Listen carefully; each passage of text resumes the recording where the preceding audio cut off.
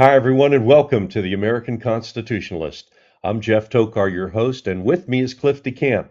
The American Constitutionalist's main purpose is to defend and champion a return to the original intent and meaning of the United States Constitution. In addition, we at the American Constitutionalist are not afraid to mix politics and religion because we believe in America, they're inseparable. America was built as a Judeo Christian nation, and history proves it. Yet, even though we were built on the Christian principles of the Bible as a Judeo Christian nation, our founding fathers and framers of our Constitution still left you with the freedom of choice in religion. Now, Cliff, I want to do something kind of unusual tonight. I want to kick off by reading part of an article by the great Hal Lindsey. I don't know if you ever heard of him. Uh, Decades ago, he wrote a book called The Late Great Planet Earth. Hal Lindsey has a ministry. It's still going strong, but he put out this article towards the end of last week, and I want to read it because it's really profound about the state that America is in.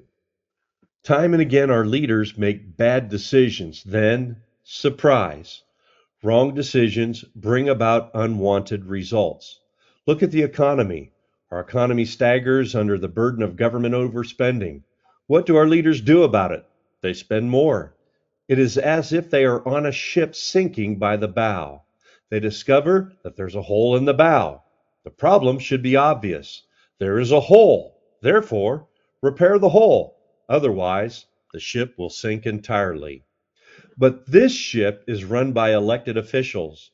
With the boat strongly tilted toward the bow, the electorate, the ship's passengers, begin to complain. The tilting deck hinders their comfort. The ship's leaders want to be reelected, so they go into action, not repairing the breach, but trying to level the slanted deck. The best way to level up the deck would be to repair the hole and bail out the water, but they prefer something easier.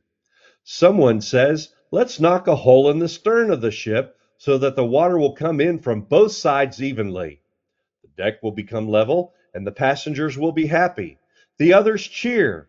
They see this as a stupendous idea. After all, it's much easier to create another hole than it is to repair the one they have. So they knock a hole in the stern to balance out the hole in the bow. By fixing the wrong problem, they double the real problem. The ship begins to sink twice as fast, albeit with a slightly more level deck. The ship's leaders base their re-election campaigns on the fact that the deck is not tilted as it used to be. They get re-elected. Then both the crew and the passengers descend to the ocean floor on the ship with an almost level deck. The problem with inflation is spending. An increase in spending will not repair that. The problem with immigration is porous borders. Further opening the border will not fix it. Fake news will not be solved by more lies. Drug abuse will not be solved by more legalization of dangerous drugs. Crime will not be solved by letting criminals off the hook. And if anyone is crazy enough to want World War III, I can tell you the best way to achieve that goal, appease those who threaten World War III. Weakness draws aggression like sugar draws flies. A moral freefall underlies all these problems. Breaking down even more of our moral foundation will only make matters worse. Yet, that's what our society continues to do. I've told you this on many, many podcasts ago. According to my interpretation of prophecy and reading the book of Revelation, I don't think that America will be predominant in the future as part of God's plan. So, in my opinion, the ship is going to eventually sink. And folks, we are on the Titanic. We at the American Constitutionalist, and I want you to grasp this and what we're doing when we talk about religion and politics. And I think over the last few podcasts, we've really stressed this. Metaphorically speaking, we are pumping air into the ship to try to keep it afloat just a little longer. You see, we love freedom. We love this great country we've been blessed with. And I think it's a country that God himself ordained to be that light on the hill. And because we were that light, he blessed America to be a blessing to the world. But right now, the debt and spending is out of control, moral and civil decay. We hit the iceberg. And folks, God's judgment may be upon us. Ichabod might be written across the door. God ordained and blessed America, but he will also judge America. How will it happen? I don't know. We may collapse from within. The budget may take us down. China, if we go to war with China, the world will be changed forever. We don't know what's going to happen with Taiwan. We don't know what's going to happen with Russia and Ukraine, what the future is going to be in that scenario. But you know what? God's always going to be in control. And we think that America can turn, the ship can be righted, but it's going to have to turn back to Him, or otherwise we are in grave danger. Yes, we're supposed to seek God and His kingdom, but God made everything good on this earth. He made it for our enjoyment. And I love America. I've enjoyed growing up in America, and I want my kids to enjoy the country I've been blessed to live in. I'd like to prolong it for years instead of maybe just a year. Now that Donald Trump has announced he's going to run for president, I think we're going to see the media and the left and even the right just come unhinged in attacking him. Cliff, you see in the news now, there's a lot of Trump bashers out there and they want to dump Trump. And I've said this before. I think Trump is probably one of the best candidates, and I'm going to tell you why. Are there good candidates? Yes. I think DeSantis would be good. I think Rubio would be good. I like Ted Cruz. They're all good candidates, but they're also politicians. Now, let me tell you why I think that Trump is the best pick. Yes, ladies and gentlemen, he's obnoxious. He needs to stop the name calling. The same strategies he used last time will not work this time. And in fact, it may hurt him. I hear many, many people who say they're discouraged by him and they won't vote for him. But I want you to listen to me for a second why he might be the best candidate. We see so much fraud in our government, in the FBI and the DOJ, and so many things that are wrong. The left and the right are afraid of Trump because they know Trump will come in and he will clean house. And politically, he's the only one that can do it without ties because after being elected one more time, he can't run again for president. So that's why I'm saying that he's going to be bashed. That's why I'm saying a lot of people is going to be on that dump Trump train because they know what he will do and they know that he's the man that can really clean up Washington. I think that there's many good candidates out there that will make good presidents. But for that reason, I think that we need to consider Donald Trump again running for the office of president. Yes, I would agree with you. I think there we have a number of people who could run for office, run for president of the United States, and do a very good job. I think I kind of look at Trump, and I don't like some of what he does. I like the majority of what he did do when he was in office.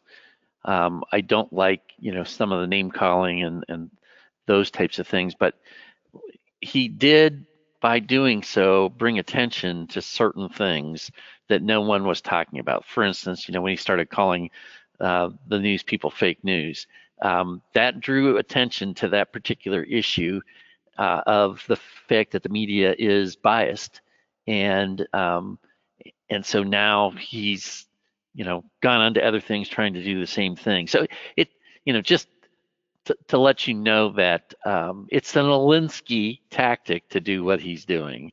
So the left has done it for years, and he just kind of like turned it around on him, and that is to isolate them and vilify individuals, etc., and vilify people in a particular position for the purposes of making a point and getting public support behind things. So by him, for instance, talking about fake news, he had people lined up behind him saying, "Yeah, that's fake news. Yeah, they're not telling the truth. Yeah, that they won't report the fact that the crowds at these events that he's holding are huge, and the ones that Biden's holding are so small." I mean, he did that for the purposes of drawing attention to certain aspects, and I suspect that he's not going to give up on that, and that would be the only reason why I would say not to.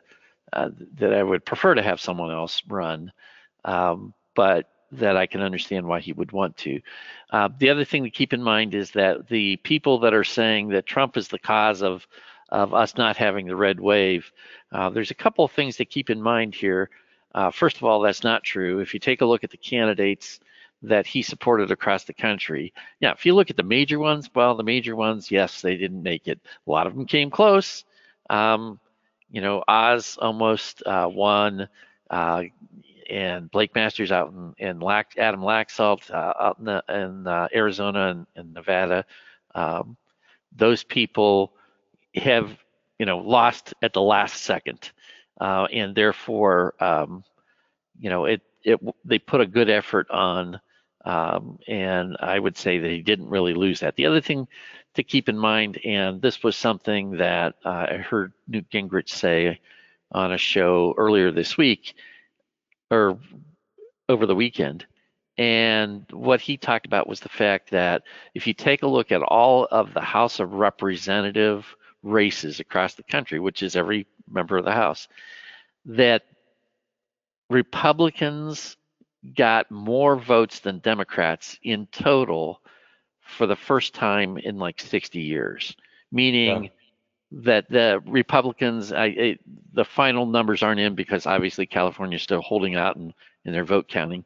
They're still looking for those additional Democrat votes, um, and they'll find them after they've made them up.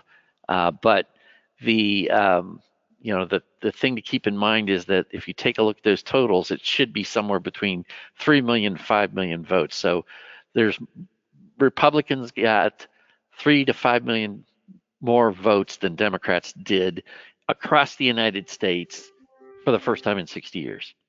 And so, as a result of that, there was sort of a red wave. It just wasn't as large as everyone thought it would be, and it was not in some of the critical races that would have resulted in us gaining more seats. Now, as we sit here today,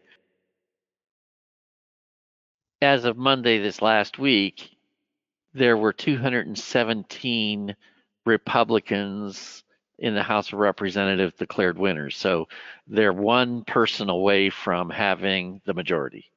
And there's still probably 20 some races that are yet to be called at this point in time. So I think it's pretty clear that Republicans are going to control the House of Representatives. And that's a good thing because without the House, you can't get stuff done. And so, anything that the Democrats put forward that is outrageous is not going to make its way through the House, hopefully. And it might not make its way through even the Senate if it's really, truly outrageous, because there may be a few Democrat senators that decide that it's not a good idea to dig ourselves into a further hole when it comes to spending and with the inflation issue. So, everyone wants to have a scapegoat and point to one person or one thing that caused the election not to turn out the way they wanted. And of course, the never Trumpers are going to say it was Trump, and the Democrats are going to say it's Trump, and the people who listen to them to those two groups are going to start saying that it's Trump is responsible. They're not going to say Mitch McConnell's responsible because he didn't put money into certain races. I mean, just think what would have happened if he would have put money into the Blake Masters race, by the way, because he didn't lose by that much. And we would have the Arizona Senate.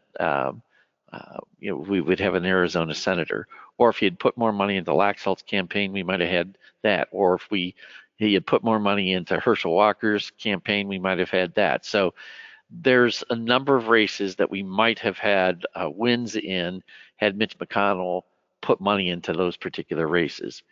So is Mitch McConnell at fault? Not necessarily. Is Donald Trump at fault? No.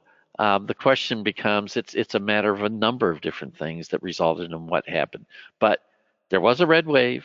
It just wasn't as big as we had hoped that it would be. And Trump's candidates won more often than they lost.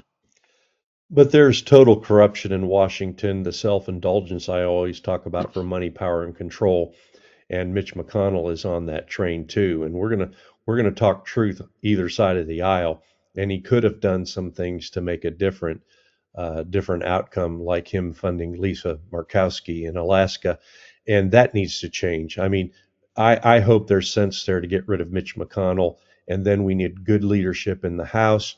And the best thing we can hope for in the next couple years is to pump air in the ship to keep it afloat in hopes that we make a bigger turnaround in 2024. Because I think if we don't make a big change in 2024, then the bow's ready to go under. So there's a lot of things that we talk about that need to be done.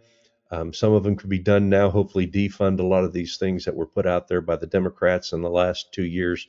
But Cliff, the ship, the ship's just barely hanging on. And as we talk about here in the American Constitutionalist, there's a lot of things that need to be done that can maybe even raise the ship. One of the things that I think that, well, first of all, we should figure out why it was. There should be people that figure out why we didn't win as many races as we thought we would. That's one thing that ought to be done. Otherwise, everyone ought to be looking forward and not backward. We ought to look at the things that we can do to solidify things more in 2024. There's more Senate races that will be, or positions that will be open. Democrats will leave, and Republicans are going to be in a better position to pick up the Senate in 2024 than they were in 2022. You got to get the right candidates in. You got to finance them properly, et cetera. But one of the other things that should be done, and this should be done by in particular, the red state governors, and there ought to be a massive grassroots push for this. Too many people have gotten, um, with COVID and some of the things that we put in place for elections as a result of it, too many people have gotten complacent and allowed these things that we know that where fraud can occur in elections, like the drop boxes and the mail-in ballots, or just mailing ballots out to everyone who's a registered voter. Those issues need to be addressed, and we need to get our elections solidified by 2024. I was saying this back after the 2020 election, that we needed to take action to do that. Not much was done across the country to correct those things in the states that there were major issues with.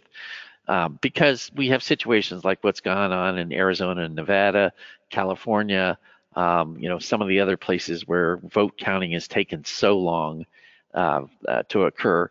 And one of the things that I look at and say is that it doesn't matter whether there was any corruption. It could be completely a pristine election in Arizona and Nevada and in these California races and some other states. Could be completely pristine elections done exactly, completely above board. Everything is accurate, et cetera. But the fact that we're not getting results quickly leads everyone to be suspicious of the results when they do come in.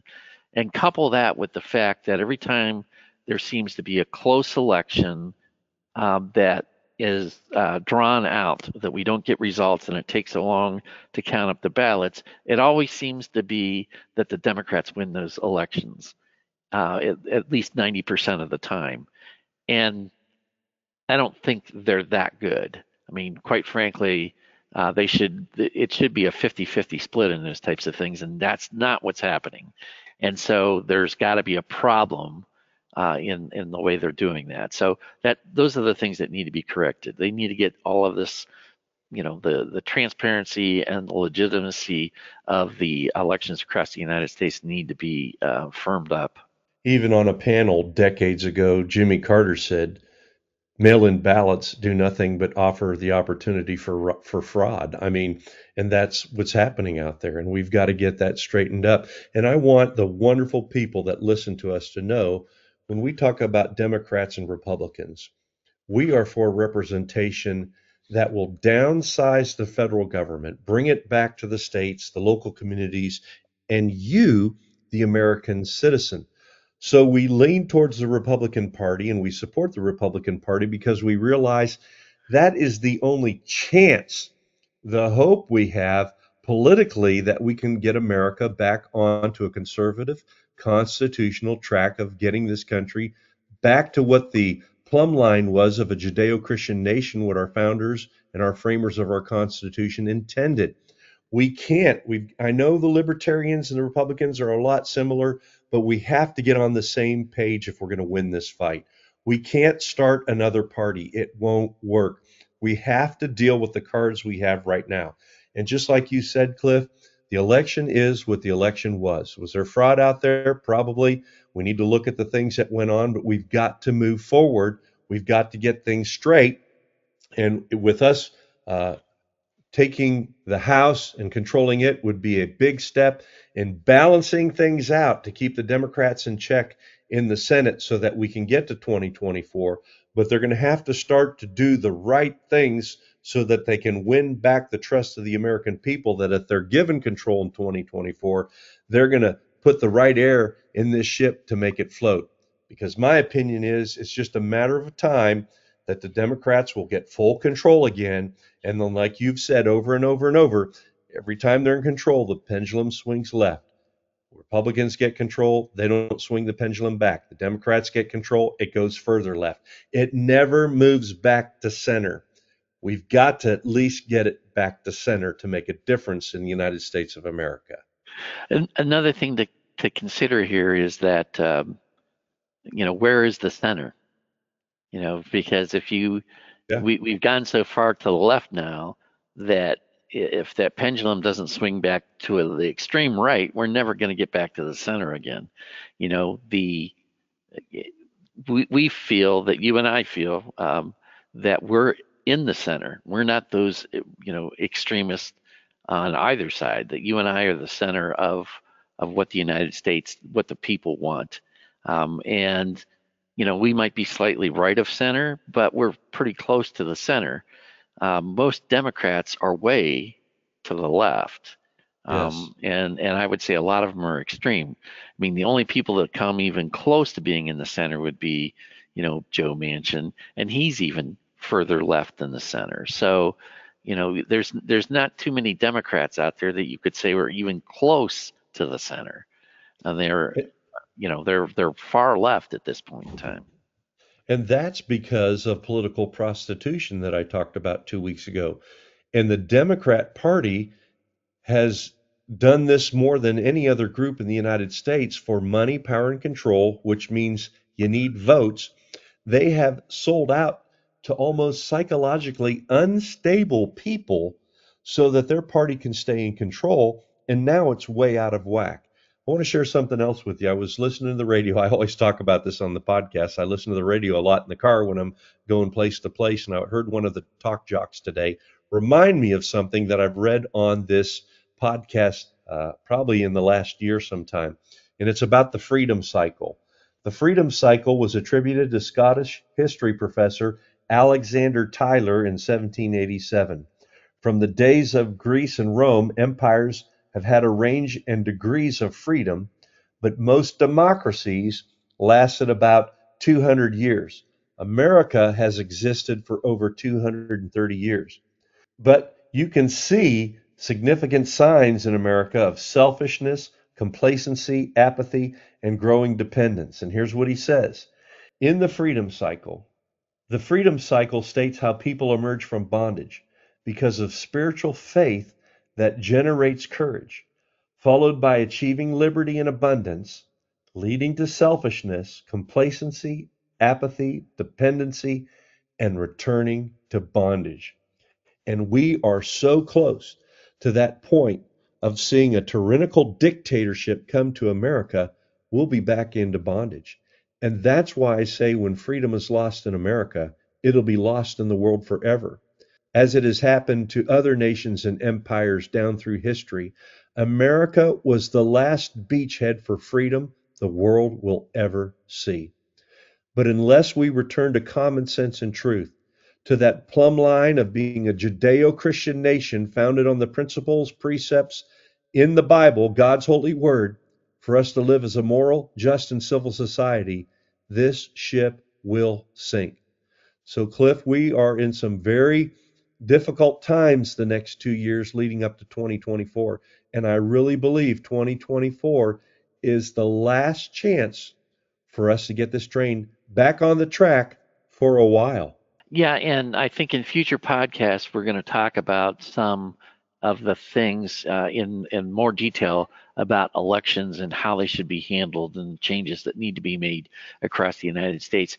And we may even take the time to go through some of the places, some of the states in the United States that have issues as far as their elections are concerned and point out some of the ways in which they can correct those. So that may be things that we do in future podcasts. Yes, we're going to be talking about term limits, the 17th Amendment. We're going to be talking about ballots and early voting and absentee ballots. There's going to be a lot coming up on podcasts very soon for you to enjoy. So I hope you'll stay with us, and we need your support here. We need you to share this podcast with as many Americans as you can. It's free. Subscribe to it. All that does is let you know when the next podcast has been uploaded for you to listen to. We need you to pray for America too. We need to pray that God will get into the hearts of our leadership to do what is right for America in His sight: righteousness, justice, liberty, truth, common sense. We need you to stand with us at the American Constitutionalist, spreading the word of truth as we strive to continue to be one nation under God, indivisible, with liberty, justice, and freedom for all. For Cliff DeCamp, this is Jeff Tokar, reminding you that we at the American Constitutionalist still support and believe in God, America, and freedom.